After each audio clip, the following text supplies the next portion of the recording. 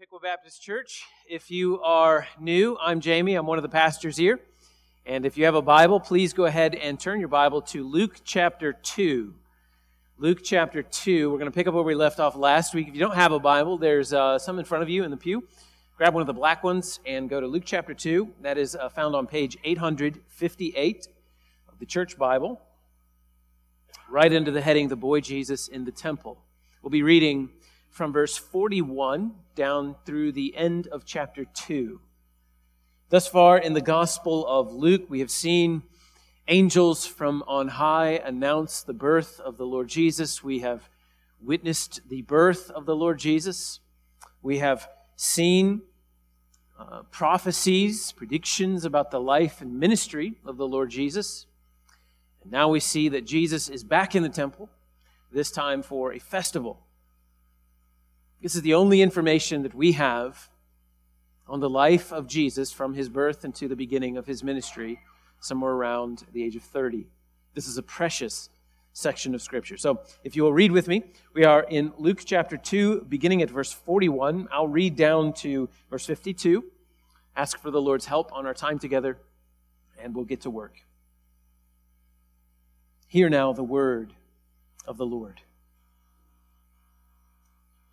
Now his parents went to Jerusalem every year at the feast of the Passover. When he was 12 years old, they went up according to custom.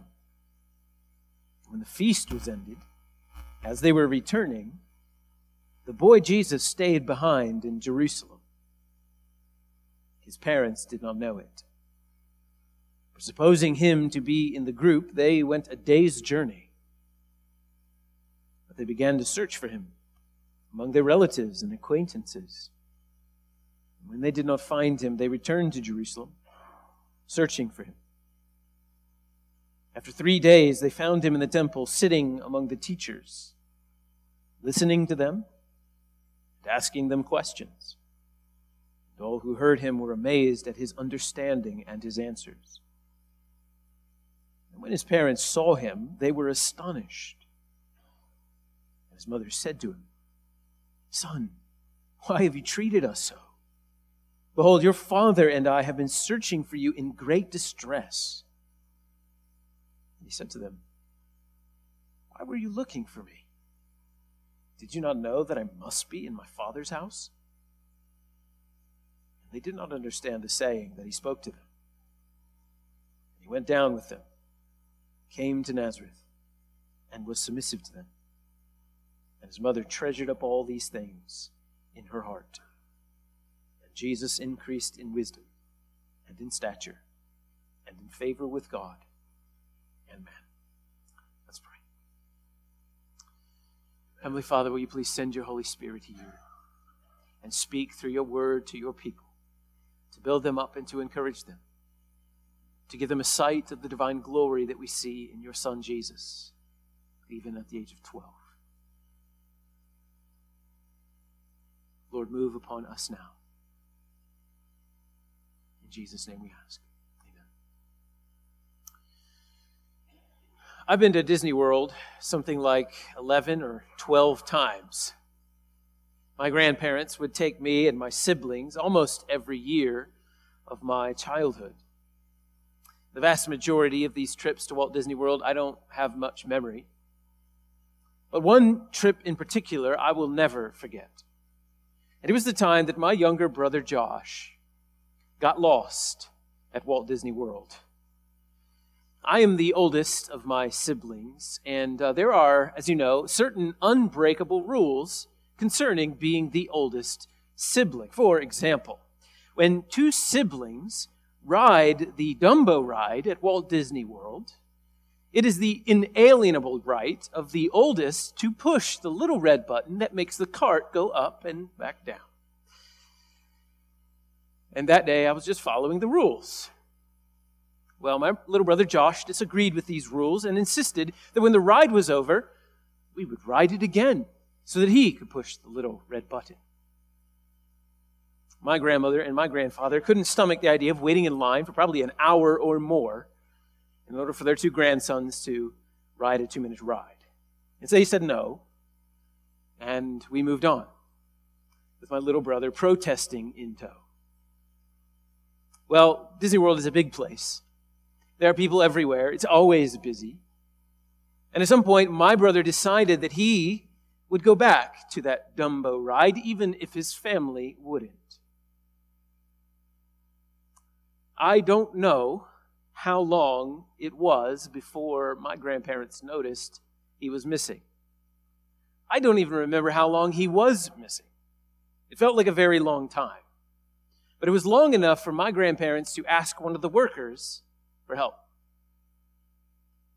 Another worker found a little boy wandering alone and must have followed protocol. They radioed around, and it wasn't long that they found us and led us to a lounge where Josh was safe, eating cookies, as I recall. And I don't think he ever got to ride the Dumbo ride. If he had, I'd have still pressed the red button. I mean, certain inalienable rules. And some might be resonating now with the story of Mary losing track of 12-year-old Jesus. My brother might have been lost for 15 minutes or longer. Jesus' parents couldn't find him for 3 days. Of course, Mary losing Jesus is not the same as my grandparents losing my little brother. I mean, Josh was in pursuit of a thrill of controlling an articulating arm on a kid's ride, and Jesus is found in the temple, being about the things of God, his Father. But this is what Luke wants us to see in this passage. That even at the age of 12, the Lord Jesus understood himself and understood his purpose. He must be about his Father's business. Here's the big idea this morning. Because Jesus went about and accomplished the things of God, you and I are free to give ourselves to the same, to discussing him with others. That because Jesus went about and accomplished the things of God, that you and I are free to give ourselves to the very same thing. Discussing Jesus, discussing God with others. We'll unpack this section in 3 parts. First, we'll see that Jesus' parents raised him with the right priorities. We'll see that in verse 41 and 42. Second, we'll see that Jesus was always about his Father's things. And that's the bulk of the passage from verses 43 to 50. Jesus was always about his Father's things. And then finally, we'll see that Jesus submitted and grew in God's grace, which is verses 51 and 52. I'll repeat them as we go along so you can make notes if you like. First, we'll look. Jesus was raised with the right priorities. Let's look at verses 41 and 42 again. Now his parents went to Jerusalem every year at the feast of the Passover, and when he was 12 years old, they went up according to custom. Now Luke is at length so far in his gospel to show us that Joseph and Mary are God-centered, law-observant parents.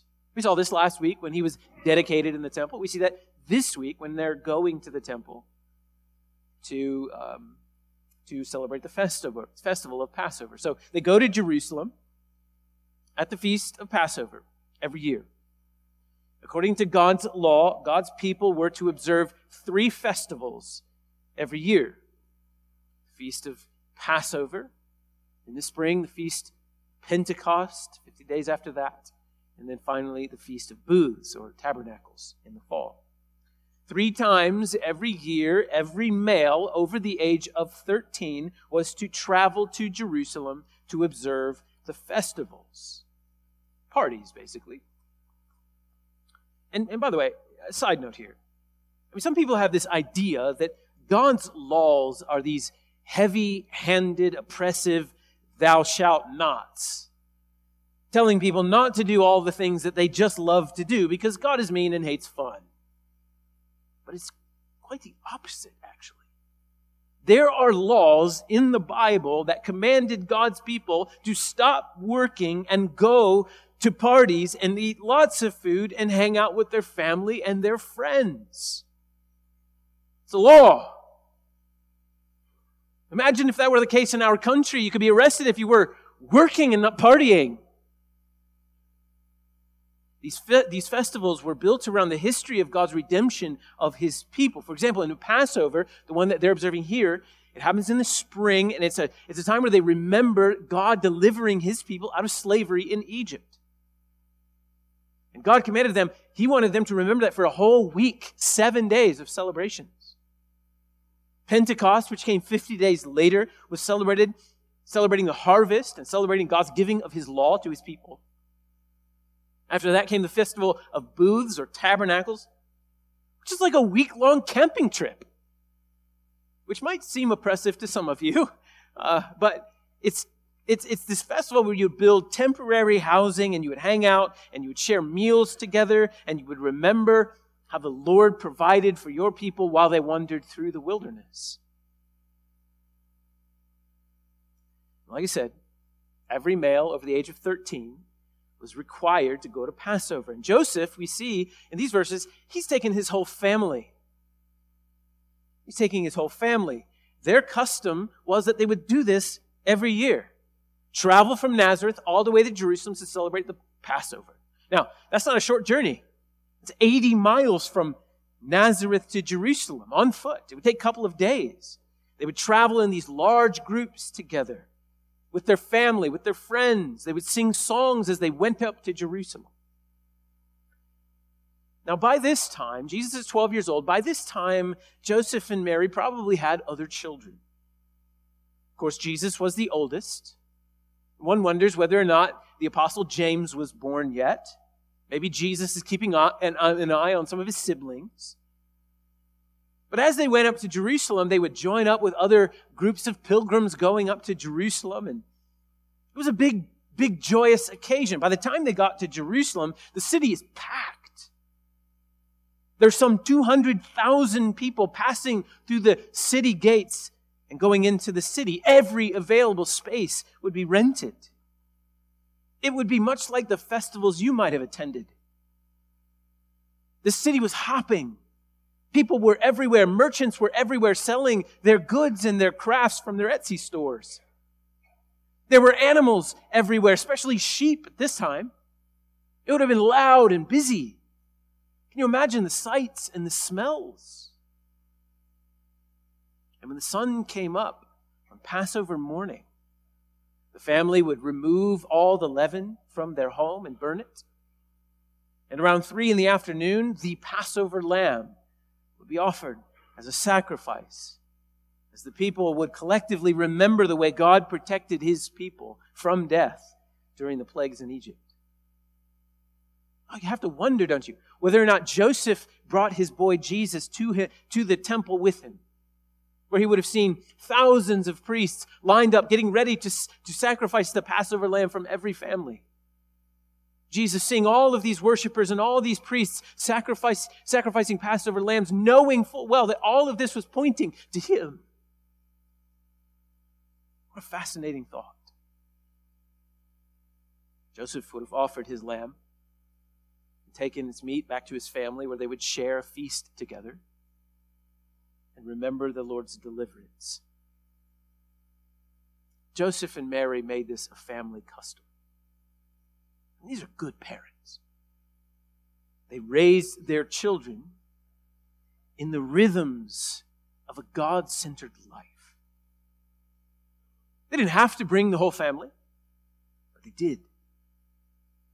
And we don't know if this is Jesus' first time at the Passover, but we know that Joseph took him at least 1 year before he was required. Joseph is a good father, teaching his son through regular participation in the community of faith. And there's a word here for young families.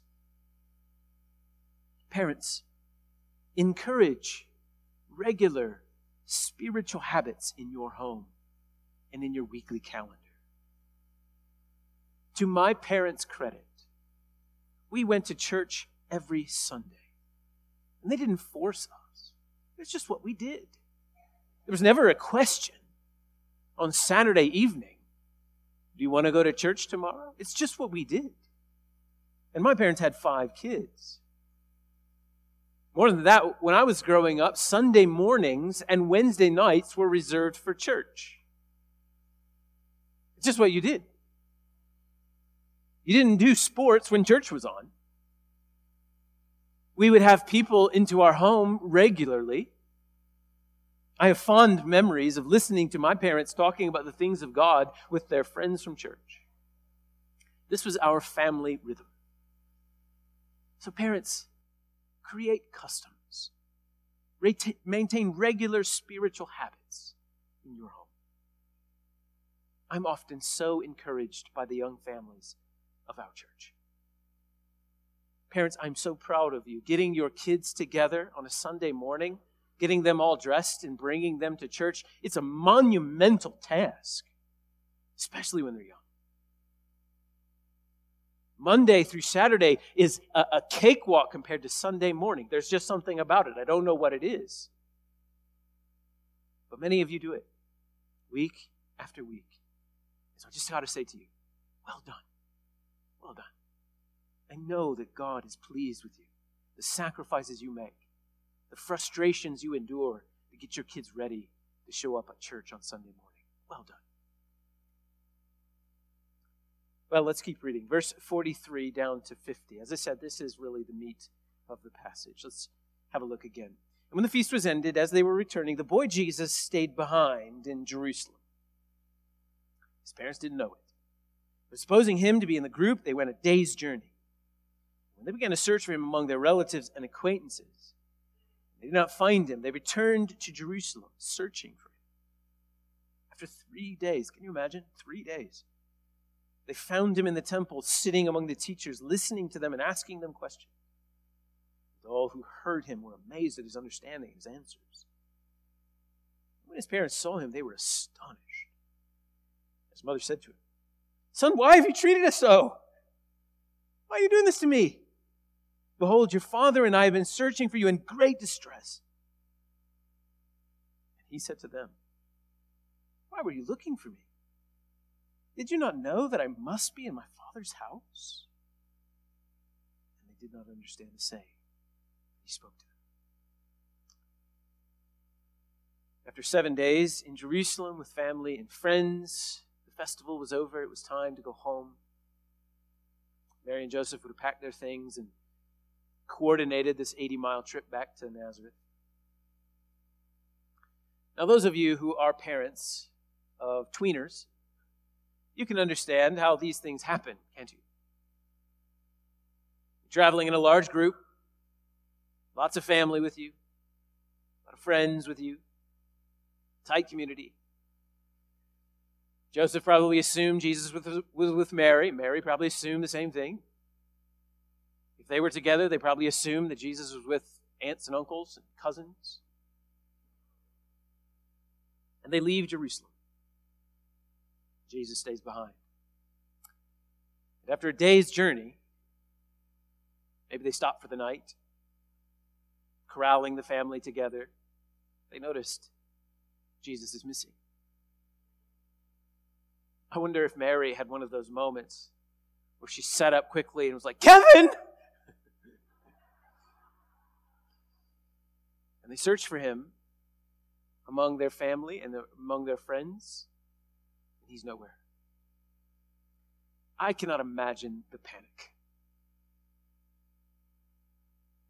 You're a day out of Jerusalem, probably 20 miles or so. There's no cell phones.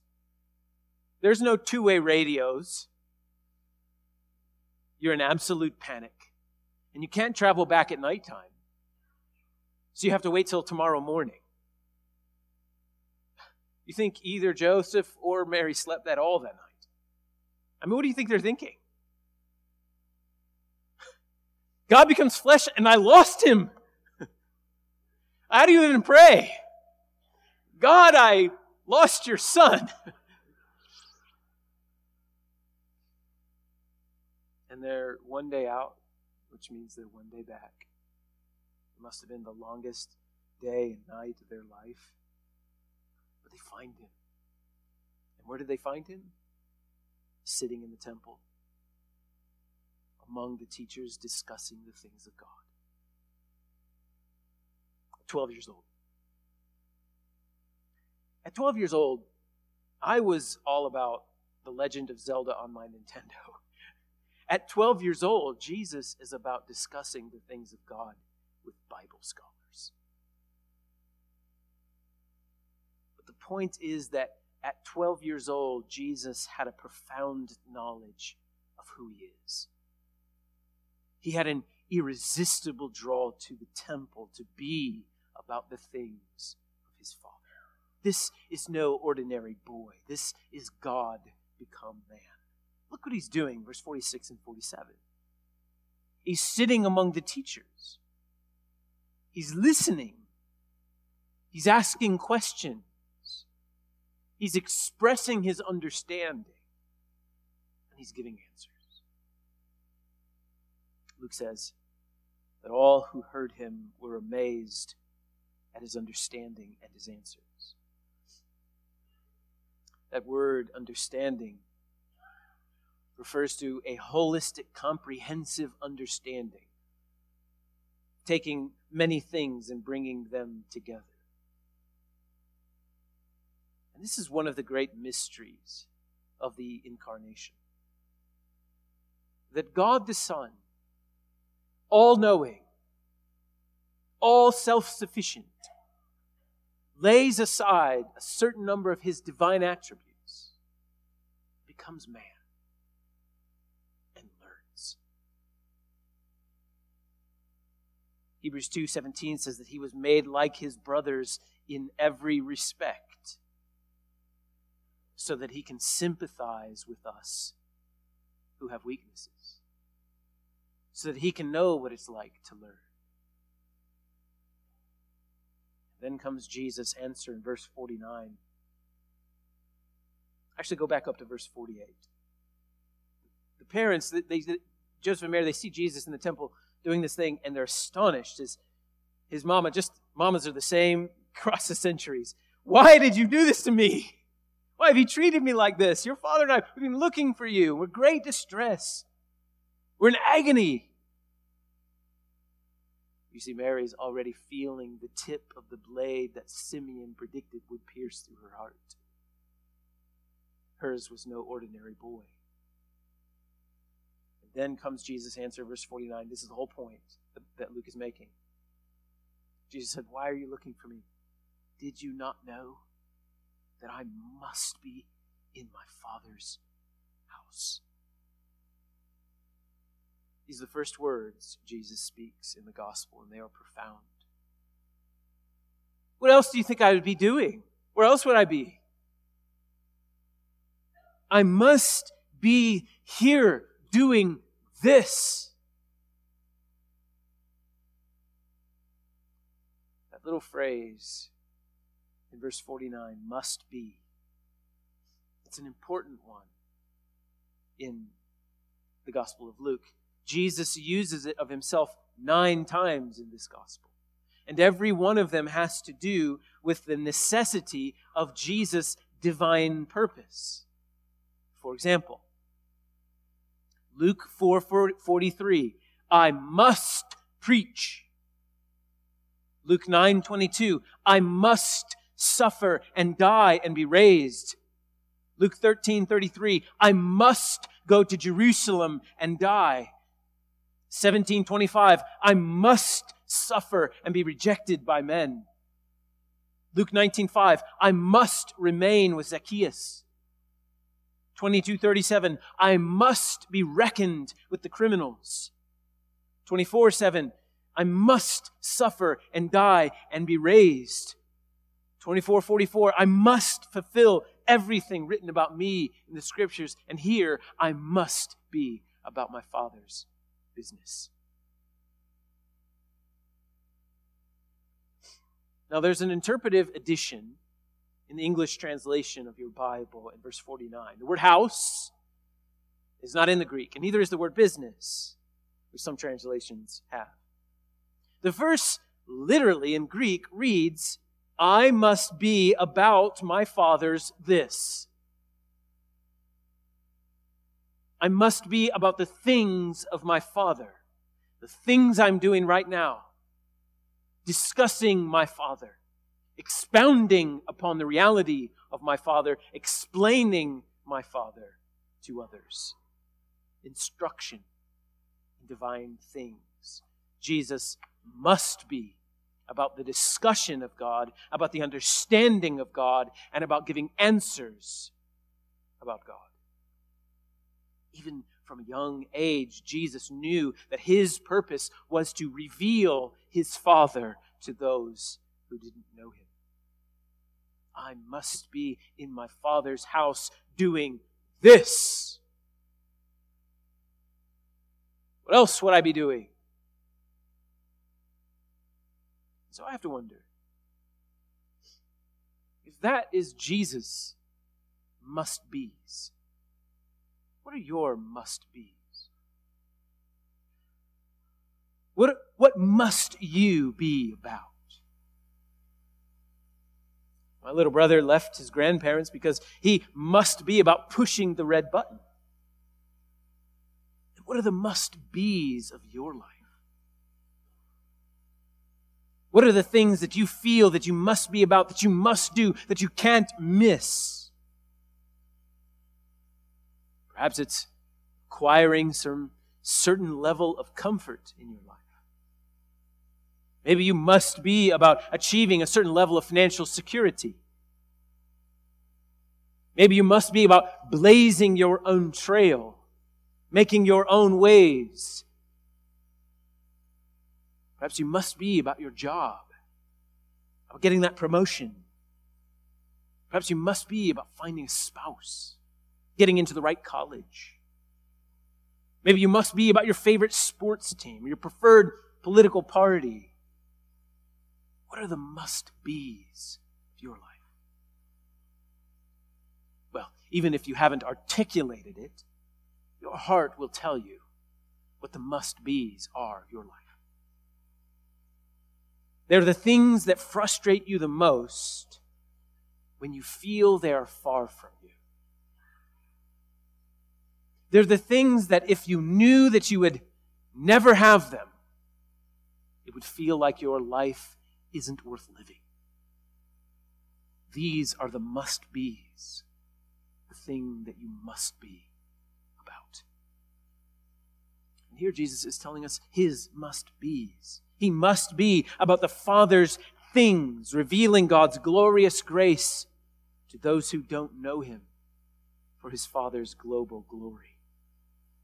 That is Jesus must be. And as followers of Jesus, His must-be's must be our must-be's. Like Him, we must be about the things of God, about listening to God's Word, bringing questions to God's Word, understanding God's Word, and then answering others with God's Word. In short, we must be about what Jesus is about. And as you heard earlier, of the 9 must-be statements of Jesus in the Gospel of Luke, 5 of them have to do with His death and His resurrection. This was Jesus' purpose, to reveal the glory of God's grace to sinners by dying on the cross in their place for their sin. His death and burial and resurrection was His necessary work. And so if you're here and you're not a Christian, Pastor Matt has already addressed you once, and I'll address you again. I'm glad you're here. Being at church is the best place for you to be on a Sunday morning. But you must understand why Jesus came. You know, in one of Jesus' must-be statements, He said that He must suffer and die because people in His day just went about going about their own business, doing their own must-be's without any reference to Him at all. They were doing their must-be's in sinful rebellion against God. Jesus said they went about eating and drinking, buying and selling, planting and building, ignoring the fact that God's judgment was coming. So he had to suffer and die. Well, friend, it's no different today. People in our day are going about their must-be's in active rebellion against God, and God's judgment is coming. And when it does, my dear non-Christian friend, if you are found doing your must-be's without regard to Jesus Christ, you will be lost forever. Turn to the Lord today. Repent of your sins. Believe on the Lord Jesus Christ and be saved. As Pastor Matt said earlier, find someone around you and ask them how you can become a Christian and how you can be spared from God's judgment. And you can begin to live out the must-be's that we see in Jesus here today. Well, Jesus tells Joseph and Mary that he must be in his Father's house about his Father's things. And then Luke tells us that Joseph and Mary didn't understand what he was saying to them. Apparently, they had not fully comprehended who their boy was. His relationship with God as his father was far deeper than they knew. Let's finish the chapter, verses 51 and 52. This is where we'll end our time together. And he went down with them and came to Nazareth and was submissive to them. And his mother treasured up all these things in her heart. Don't you just love Mary? And Jesus increased in wisdom and in stature and in favor with God and man. Well, it wasn't time for Jesus to start his ministry just yet. That would not happen for another 18 years or so.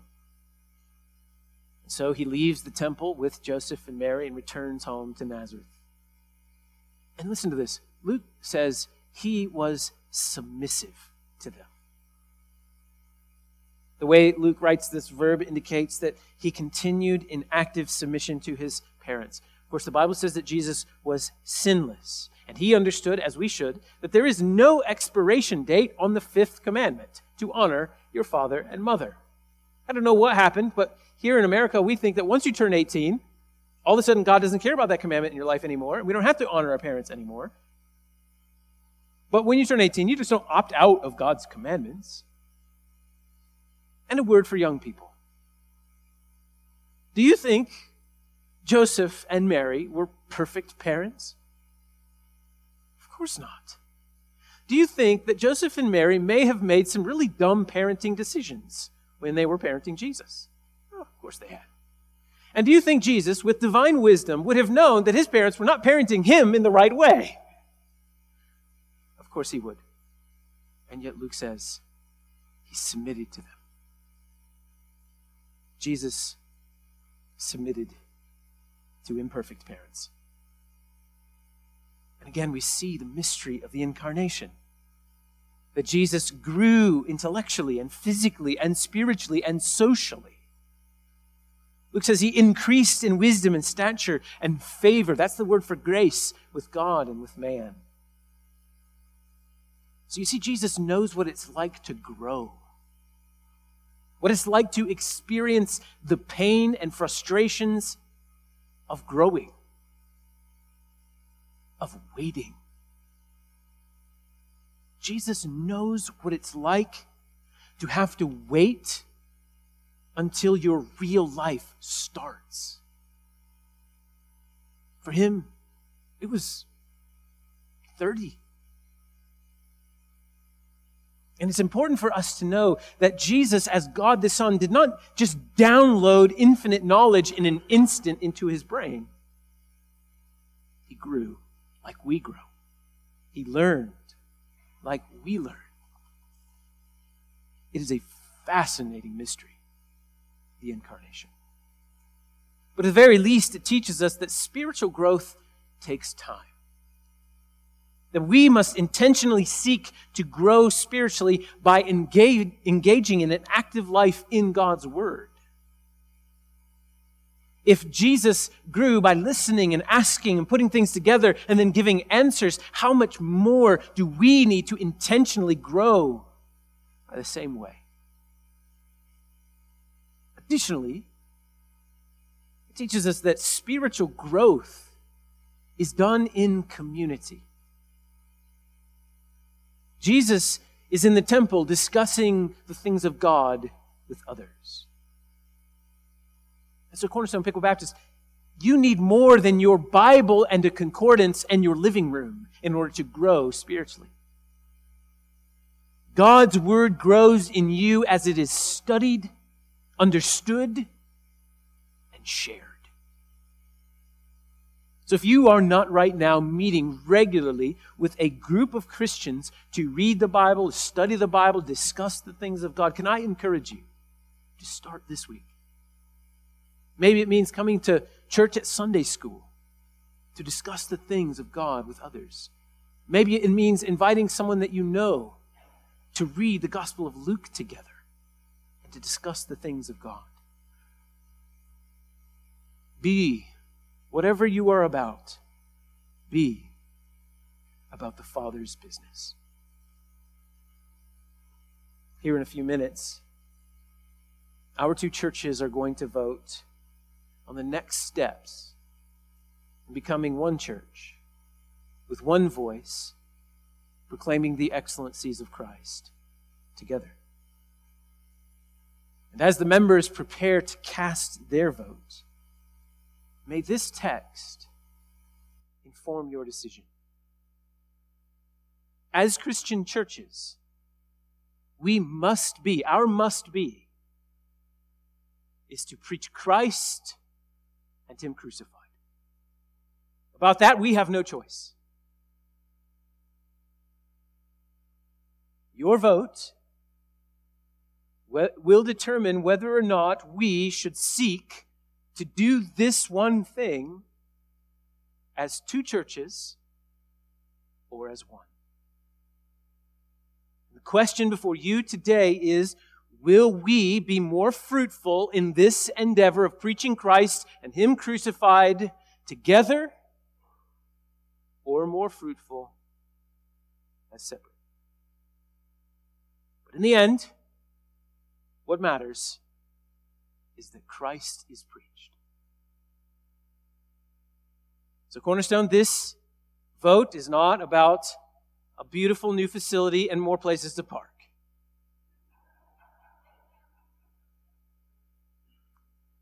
And Pickle Baptist, this isn't about a handsome preacher and a crowd.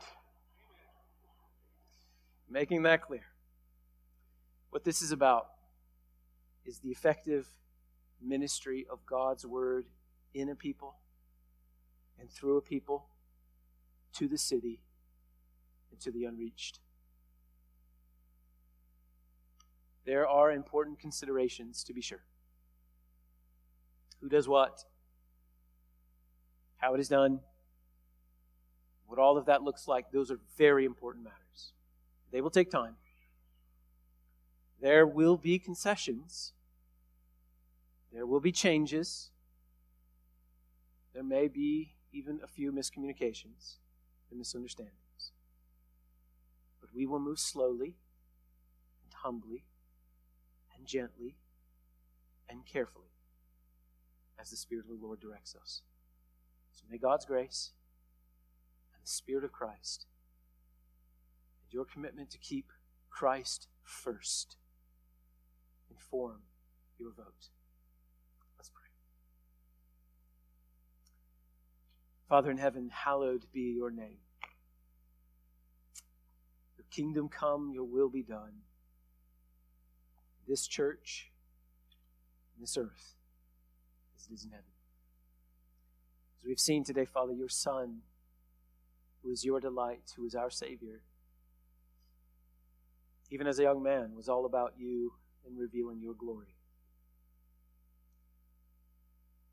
We Christians, we know that glory. It was your grace in your Son that saved us from our sins, reconciled us to you. For that we thank you, dear Father. We admit, Lord, that we have not allowed the Scripture to inform our must-be's, but rather our sin, our selfishness, our culture. We've chosen the wrong things to be about many times. Would you forgive us for making our lives about ourselves and not about your glory, and not about your word being preached in Piqua into the ends of the earth? And Lord, would you give us grace to walk in this repentance, to reorient our lives to be about the Father's things. Give us grace to serve, to give, to spend ourselves on seeing Christ formed in others. Lord, make us like your Son Jesus, who pleased you in all that he was and all that he did. In Jesus' name we ask. Amen. Your assurance of pardon comes from Psalm 103, verses 11 and 12, where we read, "For as high as the heavens are above the earth, so great is his steadfast love towards those who fear him. As far as the east is from the west, so far does he remove our transgressions from us."